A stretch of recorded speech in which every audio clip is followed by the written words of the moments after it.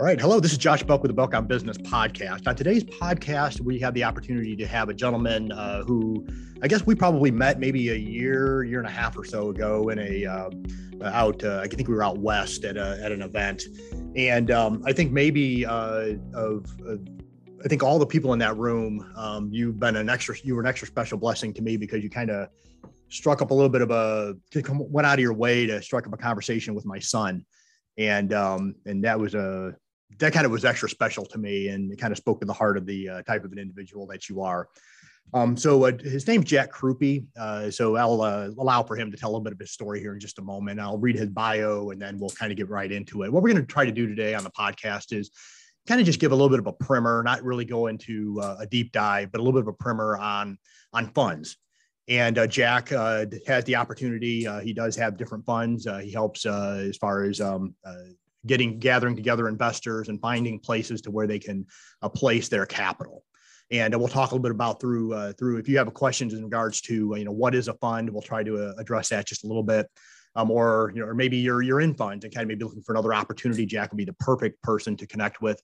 So Jack Krupe. Jack has been investing both in real estate and distressed debt since 2001. He has built long-term relationships with experienced real estate developers, sponsors, and syndicators over his 20-year career. Jack leveraged the 2008 financial crisis as part of a private equity fund that yielded impressive returns off distressed and restructured debt. He repositioned properties as well as modified and structured loan for borrowers.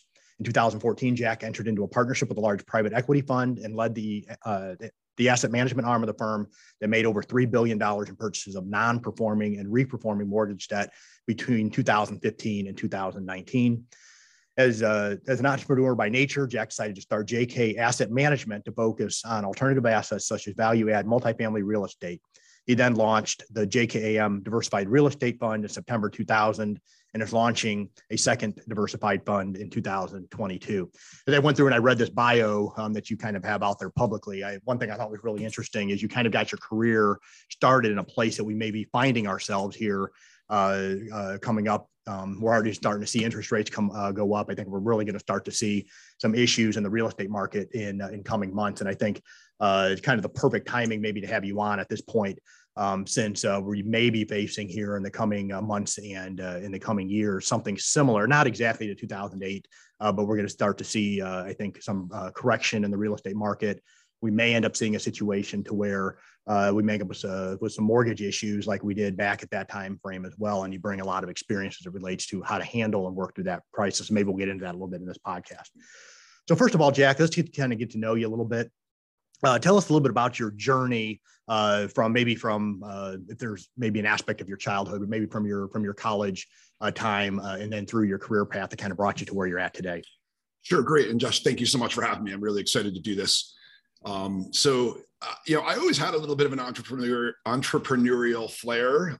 Actually thought I was going to go more into the IT industry. So I have a degree in information technology. And when I graduated in 2001, it was the .com crash. So was fortunate to have a job, had a decent W-2 income, but it wasn't as exciting as I thought it was going to be a few years earlier, where people were getting flown all over the world, Silicon Valley. It was sort of the .com crash, but the start of the first real estate boom. So I bought a book about no money down real estate and called my landlord. I was still living in Rochester after college, even though I'm from the New York City area. And within a month, I bought a house, no money down.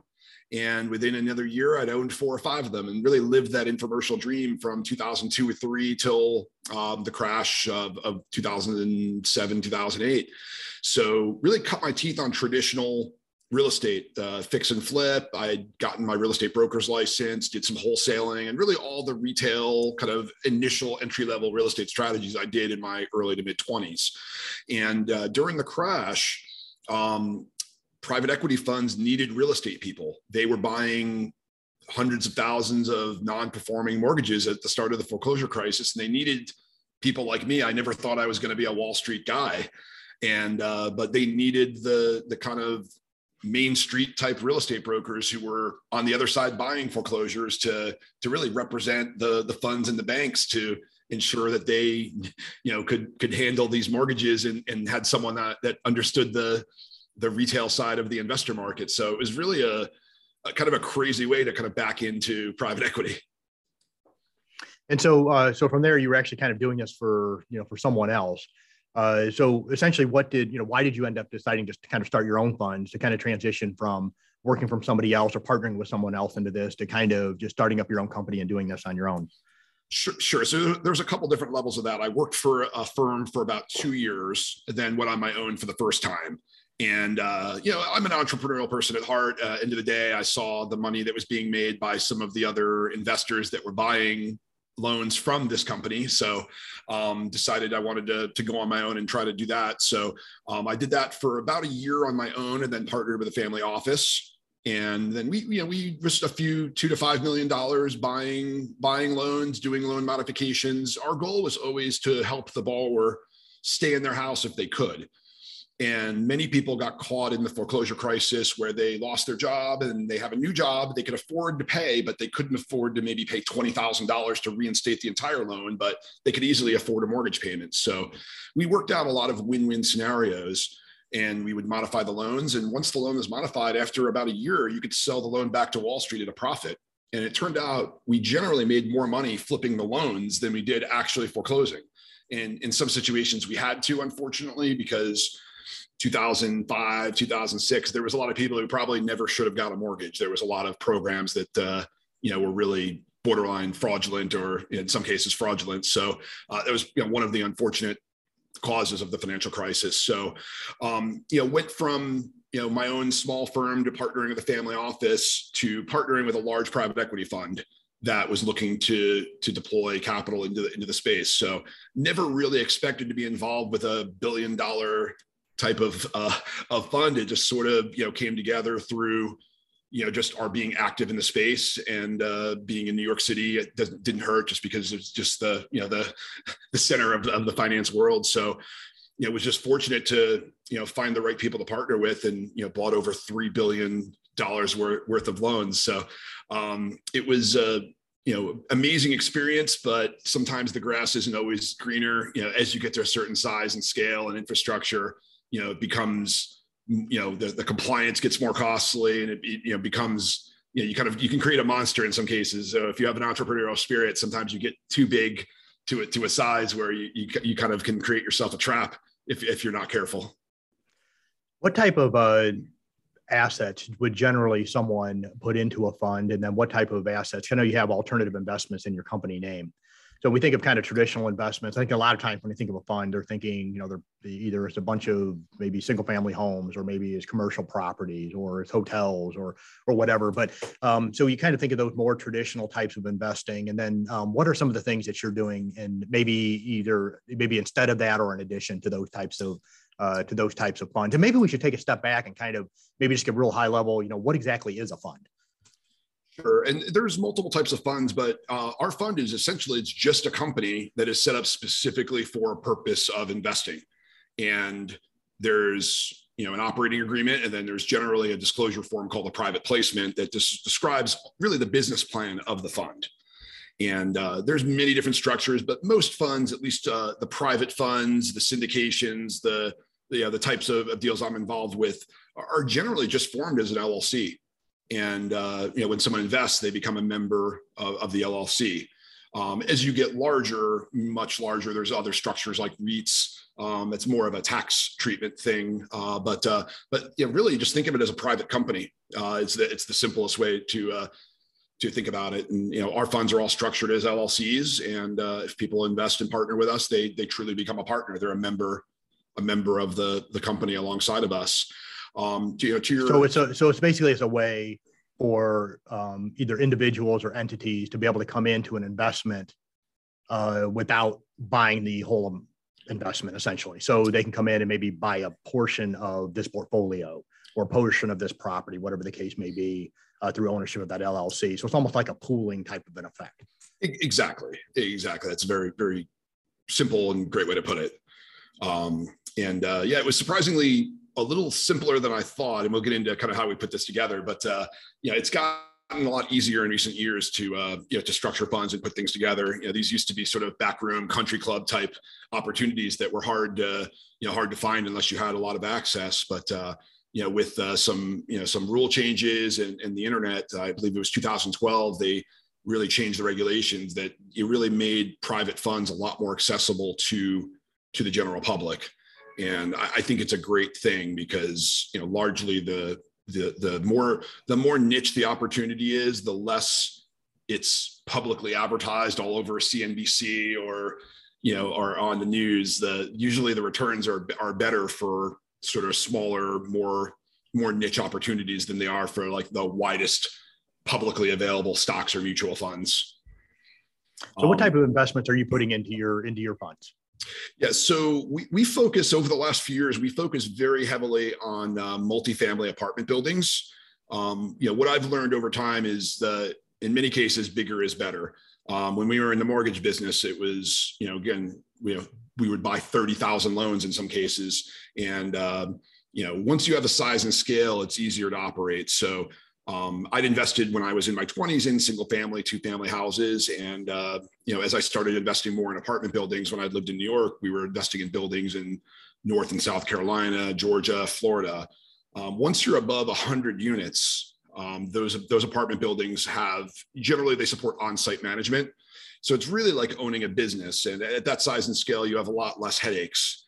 You're not getting the call at 2 a.m. about a clogged toilet because you have an on-site manager or a superintendent, versus when I'd had, a bunch of single family houses, I would get those calls. And, it's not, it becomes, if you're not careful, you can create yourself, a job you hate. So we focus on apartment buildings, and what we generally focus on are buildings that are fully occupied or 90% occupied, not really, in distress, if you will, but they're old and tired. So we call it a value add strategy. And if you buy an apartment building that was, say, built in the 70s or 80s, and the prior owner, is clean, it's a decent building, but they weren't really renovating the kitchens, the bathrooms, that, you have the same cabinets from the 80s. And what we will do is we'll come in and we'll update the flooring, the kitchens, and the bathrooms, and just really pretty up the units. Maybe spend $5,000 to $10,000 per unit. And what we're finding is there's a shortage of quality housing, especially in the middle class, because of the cost of construction, and very few workforce housing buildings are being built at this point. Most of the new construction is very high end. So we're finding there's a huge demand for very high quality but middle class apartments, and that's a large part of our focus. And it's been very successful over recent years. We also like mobile home parks, self-storage, private lending, sometimes referred to as hard money lending, and some industrial. Industrial is a great and growing area, and I think with some of the things going on in the world, we're very bullish on industrial, because my gut says there's going to be more onshoring of manufacturing in the coming years with price of oil, with some of the geopolitical issues with COVID, with supply chains. So those are the key areas of that we've tended to focus on over the last few years. Interesting. So it sounds like you have a pretty diverse, as far as options out there, as far as somebody wants to come in and invest in a fund, as far as the direction they're wanting to go. We'll get a little bit into the tax side and maybe the reasons why you may want to go one direction or another here in a moment.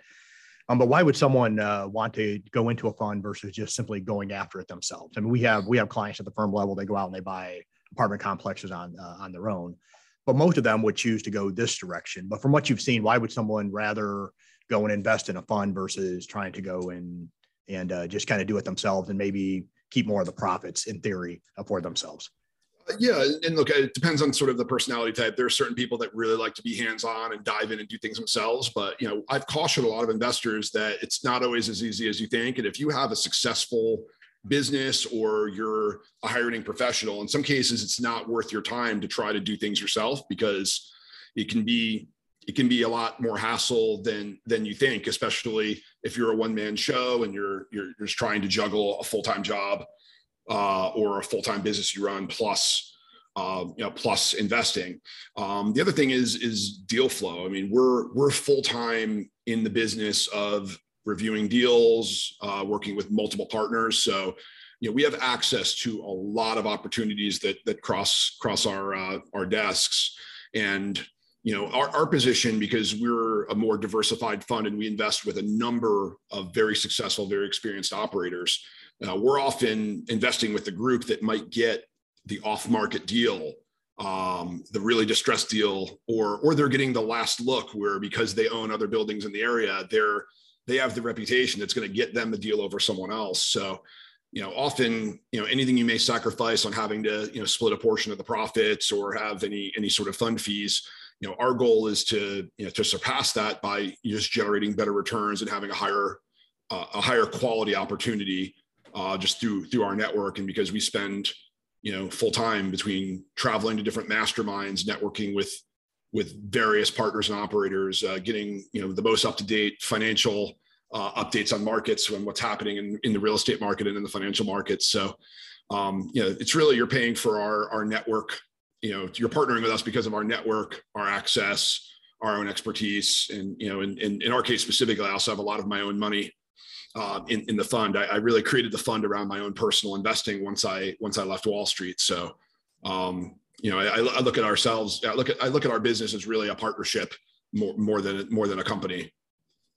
So somebody wants to go in and invest in a fund. There's certain basically qualifiers that they have to get in, maybe by amount of money that they have to put into the fund or the amount of money they make. I know we hear these terms as far as accredited, non-accredited. So what are some of the qualifiers as far as both working with you or maybe in general if people are looking as far as investing into a fund? Sure. Yes, we are only able to accept accredited investors, and it's something through the government and through the SEC, where if you do advertising, you have to prove that your investor, you have to get some type of proof from your investor that they're accredited. And what that means is, if you're single, it means you make at least $200,000 a year for the last 2 years. If you're married, it's $300,000 combined, or have a $1 million net worth. And that excludes the primary residence, but it includes everything else, whether it's investment properties, even 401k IRAs, other assets, a business you own. And it's a very minimal process. I mean, for us, we usually just ask the investor to have their CPA send a letter that they meet the criteria. We even use a third party to verify, because I don't need to look at tax returns. I don't need to see anything else from our investors other than that they're qualified. So we make it very, very simple and straightforward. And a majority of our investors haven't had an issue. And unfortunately, those that are sort of up and coming and trying to become accredited, there's a lot less options. There's a few that are what's called a Reg A. There's a few online ones that it's almost like being a public company at that point. The amount of legal work to accept non-accredited investors is daunting. So we found it wasn't really worth the legal fees for us to go through. But it's still, the laws changed in 2012 that made it a lot easier for investors to find these types of private deals. So it's still been a large improvement over the last 10 years compared to what it had been in history before. Yeah, I think that's one thing that I want to point out, because of course, as an accounting firm here, we put out accreditation letters quite often. I would say there's probably we're probably a couple of them a week at least that we send out for our clients. And it's kind of one of those things. Sometimes people they feel like they're offended. Oh, you don't want my money, or whatever the case may be, but kind of realize that all these rules are dictated by the SEC. And so when you have a fund manager dealing with a fund, that type of thing, and they ask that type of a question, it's because they essentially have to remain compliant on their end. And I get into Reg A and Reg B and, and the 506 and all these different numbers out there that confuse people. That's not necessarily important for the investor, but there's a lot that goes on out there, and just kind of want to be aware that you really kind of do need to meet these minimum thresholds. And of course, Jack spoke to to what they are: $200,000 the last 2 years if you're single, $300,000 adjusted gross income if you're married, or you have $1 million as far as net worth, and that does exclude your primary residence. So if you have a lot of equity in your business, for example, or if you have investment properties currently that maybe would appraise out in excess of that, less your debt, you have enough equity there to where you'd hit that $1 million threshold. And it is a pretty low bar, I think, nowadays, especially for someone to hit. So now, what are the potential tax benefits? And before I put this out there, we are not giving tax advice here. So we're just going to talk a little bit about just generally, just to have a conversation a little bit about some of the potential tax benefits. You may or may not be able to reap these benefits. It's something definitely you'll want to talk to your own accountant and see whether or not this particular situation would apply to you. But as we kind of talk about this, Jack, I know that people come to you for different reasons, but why? Maybe for tax reasons. This is one of the primary reasons that we see that people want to get into investing in funds. But there are other reasons we can talk about as well. But what are some of the potential tax benefits that you've seen out there that people may reap when they get into investing into a fund? Yeah, I mean, the tax benefits are really amazing for these types of structured funds. And I really got into the syndication and these private funds while I was still working in New York in my prior business, because in New York City, when you factor in the federal government, the state government, and the city, I was paying 50% tax rate. And I was looking for investments that were tax efficient. So the number one thing is a majority of the income that you get, whether it's a monthly or quarterly distribution, is generally deferred completely by depreciation. So real estate is one of the few assets that actually goes up in value, but on the first year especially, you could take a significant amount of depreciation benefit. So you show a loss on paper. And it's one of the few assets that you show a loss on paper, but it actually goes up. If you do it on a truck or other things, most of the time you are eventually taking the loss. And with larger real estate, probably the biggest differentiator for doing a 100-unit building or as a partner versus just buying a single family house is you can accelerate the depreciation. So on these 100 to 200 unit buildings, it's not out of the question that we receive almost 100% of our investment as a paper loss year one. And so you invest 100,000. We've had deals where we got 98,000 as a loss right away in the first year. And if you're able to take advantage of those tax benefits, you might be saving between 37 and 50% in taxes that first year. Now there's some limitations that you said. This is not exactly taxes. This is not official tax advice, but the people that are truly the best capable of taking advantage of this are real estate professionals. That means if you're a real estate broker or your spouse is a real estate broker, or if you own enough properties that you're actively managing and you spend, I believe it's 750 hours a year managing properties, then you're considered a real estate professional and you're able to take all of those losses immediately that year. If you're a high W-2 income earner and neither you or your spouse is a professional, let's say you're just a doctor, you're a lawyer, you're limited to the amount of passive losses you can take. So you can't offset your active full-time salary, but you can offset any other passive income. So if you own other properties, if you sell one property for a profit, then you reinvest into a fund, you can often offset the income from that other property by taking the tax losses. That's the main one that most of our investors are excited about taking advantage of. And there's other niches like 1031 exchange, ways to sell one property and buy another one. But the depreciation is really, really powerful as far as, getting current cash flow, but not having to pay tax. Even if you are that high earning person, if you're getting paid the rent every year, you're still showing a loss on paper. So the rent you're receiving is essentially tax deferred largely until the property sells. So and someone out there may have the question in regards to, well, how in the world does that work, that, you go through and you could take all this accelerated depreciation. And so a few years ago, of course, there was put into the code the ability to be able to essentially take an asset and break it down into smaller components. And so kind of go through, and not to get into a deep dive here on depreciation, but normally a commercial property would be depreciated for tax purposes over 39 years, a residential property over 27 and a half years. But there are certain aspects of that property. So it may be cabinets, it may be carpeting, it may be flooring, that type of thing that would be allowed to be depreciated over a shorter timeline. And that might be 5 years, 7 years, or 15 years. And so if a piece of that property fits within one of those 5 year, 7 year, or 15 year timelines for depreciation purposes, currently the tax code allows for 100% of that depreciation to be taken in year one.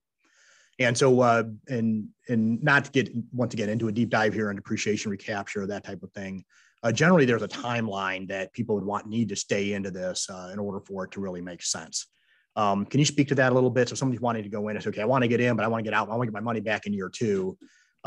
What is ideally the timeline? I mean, do you require somebody to stay in the fund for a certain amount of time? And then from a practical end, how long should someone stay into a fund before they decide to sell their position?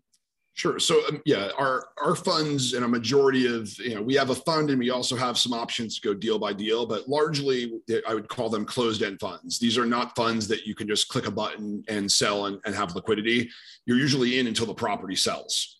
So that could be in general between 3 and 7 years, depending on the project. And for the fund, it tends to be about the same because it's blended between projects that are 3 to 7 years. So, we do tell investors, don't put in money that you're going to need to, expecting to withdraw in 6 months. That's part of the reason there's better tax benefits and that largely the returns are superior to what traditional average 8 to 10% that Wall Street has made over the last 50 years, because you are sacrificing that one aspect, which is liquidity. So it's generally a 5 to 7 year play. One of the cool things that can happen is if the property is refinanced, that's not a taxable event. So there's been many situations where there's, the properties, the value's improved. We've renovated a bunch of apartments, done that value add that I've mentioned, keep mentioning in this talk. And we've had situations where sometimes half to, in rare situations, even all money can be returned and we still own the asset. And that's completely a tax-free event. The recapture that you mentioned only happens at the property sale. And, it's worked really well for, a lot of our investors are, in their 50s and are maybe eyeing retirement in the next 5 to 10 years. And, the great thing about recapture is if in 5 to 7 years, you may be slowing down or even moving to a lower tax state. If you're deferring taxes at 37 to 50%, and then in 5 years, you may, maybe you or your spouse retires and your tax bracket's now 12% because you're going to make a lot less money. It can be a pretty powerful tool for tax deferral and tax savings. So what other reasons besides tax benefits would someone get in? And I think that you probably touched on most of this here, but you talk about appreciation, and a little bit about the return. So if somebody wants to get into a fund, do you always in your funds go through and either do cost seg or break those down into smaller components? Or do you have funds there that you put together and say, okay, this is for someone who's not necessarily for the tax benefit. They're just looking for the appreciation and the ROI. Yeah. We have a combination of options. We even have a private lending fund, which, doesn't really have the tax benefits, but it provides just consistent monthly cash flow. And that has actually a little more liquidity. So, it's a combination of cash flow and growth. Certain projects don't have as much current cash flow because of the cost of the renovations, whereas other ones are more just mailbox money where it's bought, it's stabilized, you just get a check every month or every quarter. So, we pretty much, we want to be able to cater to a majority of investor needs. Some people just want growth and appreciation. Others really want that cash flow and that mailbox money. Some care about taxes. Others, a lot of people are using self-directed IRAs as well. There's a number of groups. And just so to be clear, if you're working currently and you have your 401k with your company, it's usually locked there. But if and when you leave that job, you have the option to roll that IRA over. And many people might roll it over to Fidelity or whatever their broker is. But there's a number of niche custodians that will allow you to take control of your IRA. And then you can decide to invest it in real estate. You could do private lending. You can still do stocks if you want to, but the self-directed IRA market is very, very, very powerful. And I know a number of our investors have taken advantage of that. It's a very powerful way to control have control of your retirement account and, pull it out of Wall Street. To go to your initial question, like some of the other benefits are, the stock market as we record this is down over 20% for the year. The volatility in real estate is significantly less. I say that I've lived through 2008. I know anything can happen, but I do think that was sort of a once in a probably our lifetimes type perfect storm of crash. Things are, to me, a lot different this time. We didn't have the loose lending standards that we did previously. Real estate's a hedge against inflation as well. Many of our loans were locked in with low rates. And if inflation does continue at 5, 10, whatever percentage is a year, rents will continue to have to go up. The values, will go up, and the debt, we're paying back debt at 3%, 4% in some cases. That in 5 years, that loan payment doesn't move until until we have to sell the property. So, those are most of the, benefits is taxes, inflation hedge, appreciation, and not tied to the stock market as far as day-to-day volatility. And I think it's a powerful thing you mentioned there. And it's something else that there are some people out there that don't realize that they can take their retirement account, and if they are able to self-direct it. And so you may need a custodian. We actually had a podcast guest on here a number of months ago that talked about how you can be your own custodian, that type of thing. But really, you can take ownership of that money, because a lot of people think, my 401k, my SEP, my Simple, whatever it is that I have, that the only thing I can do with that is invest in the stock market with it. And so I'm kind of stuck there. But that's not always the case. I mean, you can take that money, you can self-direct it, and you need some help. So you're going to need to have an accountant. And if you go to your financial advisor, they're probably going to, push down this idea, because they make benefit, taking that money and putting it into the stock market. So you want to make sure that you're aligned with people that kind of understand there are other things that you can do. And so to be able to take ownership of that money, work with a custodian that can help you self-direct it. And then you can go through and take those funds. So if you have $100,000, you have $250,000 in your retirement account, you're able to take that money and put it into a fund. It's not in the stock market, which is very, very volatile, and put it into a place to where most of the wealthiest people out there are invested in real estate. And so you go through, and of course you are going to see in time, generally appreciation. In the short term, that may not be the case. We may see a correction, that type of thing. But if you're in it 3 to 5 to 7+ years, it's going to rebound. You're going to see the appreciation. You're going to have, in all probability, an ROI higher than the stock market. Somebody else is paying that debt, essentially the tenant. So they're paying their rents every month, whatever the case may be there. That money is taken, pays off the mortgage. You're seeing the appreciation. It's kind of a win-win, I think, for everyone that's involved. And of course, in this market environment, we're seeing younger people that prefer to rent over own. You talked earlier about earlier in the podcast, just from a market end, more individuals, younger individuals now, they're not necessarily looking to buy. They're happier just to rent a place, and that's where someone like you can come in. You buy those properties, you get them remodeled, and then really just kind of help the overall market in far as directing some of the housing shortage that is out there. Jack, I usually, when I'm kind of wrapping up a podcast, before we get into as far as how can people connect with you, I generally ask this question, especially to those who are entrepreneurs that we bring onto the podcast. So you've worked with a number of entrepreneurs, from those basically in that startup phase to those running a 7, 8, 9, 10-figure business. What are the top reasons that you've seen why a business owner either succeeds or fails? Yeah, I mean, first things first, and this is sort of a, kind of a business school cliche, but, having a product market fit, I've heard, a number of startup ideas where it's like, is there really a need for this? And that tends to happen. It happened a little bit in the .com crash. It's been, I've seen a bunch of random cryptocurrency pitches where it's like, okay, is this really needed? You could do this in crypto, but you could also just do it with a database. It's really nothing new and exciting. So first things first is you need to have, know that there's a need out there for the product and that there's a fit for it. And, the next thing is play into your strengths. Whether not every entrepreneur is like the crazy networking salesperson, there's plenty of introverts who've just been very successful at just building and managing and scaling. The last thing is just not running out of money, being well enough capitalized. Some of the struggles I had in my mid-20s where it was a bootstrapped business. And a piece of advice I got from someone who was kind of looking at, just a mentor of mine who was looking at our business, and he was like, everything about your business is great, but you're undercapitalized. And that's a major risk for young up and coming business owners that oftentimes try to scale too quickly. And if you don't have the right backing to scale, you could have a great business where everything is going well, but if you run out of money, and then it's game over. So it's probably how a majority of businesses have failed, is from being undercapitalized more so than anything else. Thanks for sharing that. It's definitely a different answer than I've heard in the past. So and it's one thing I think from a consultant's end, working with clients, that we talk about a lot is really kind of taking a look at that cash position. Do they have the necessary cash there? Because especially, we talk about real estate investors, they want to take that money and immediately deploy it.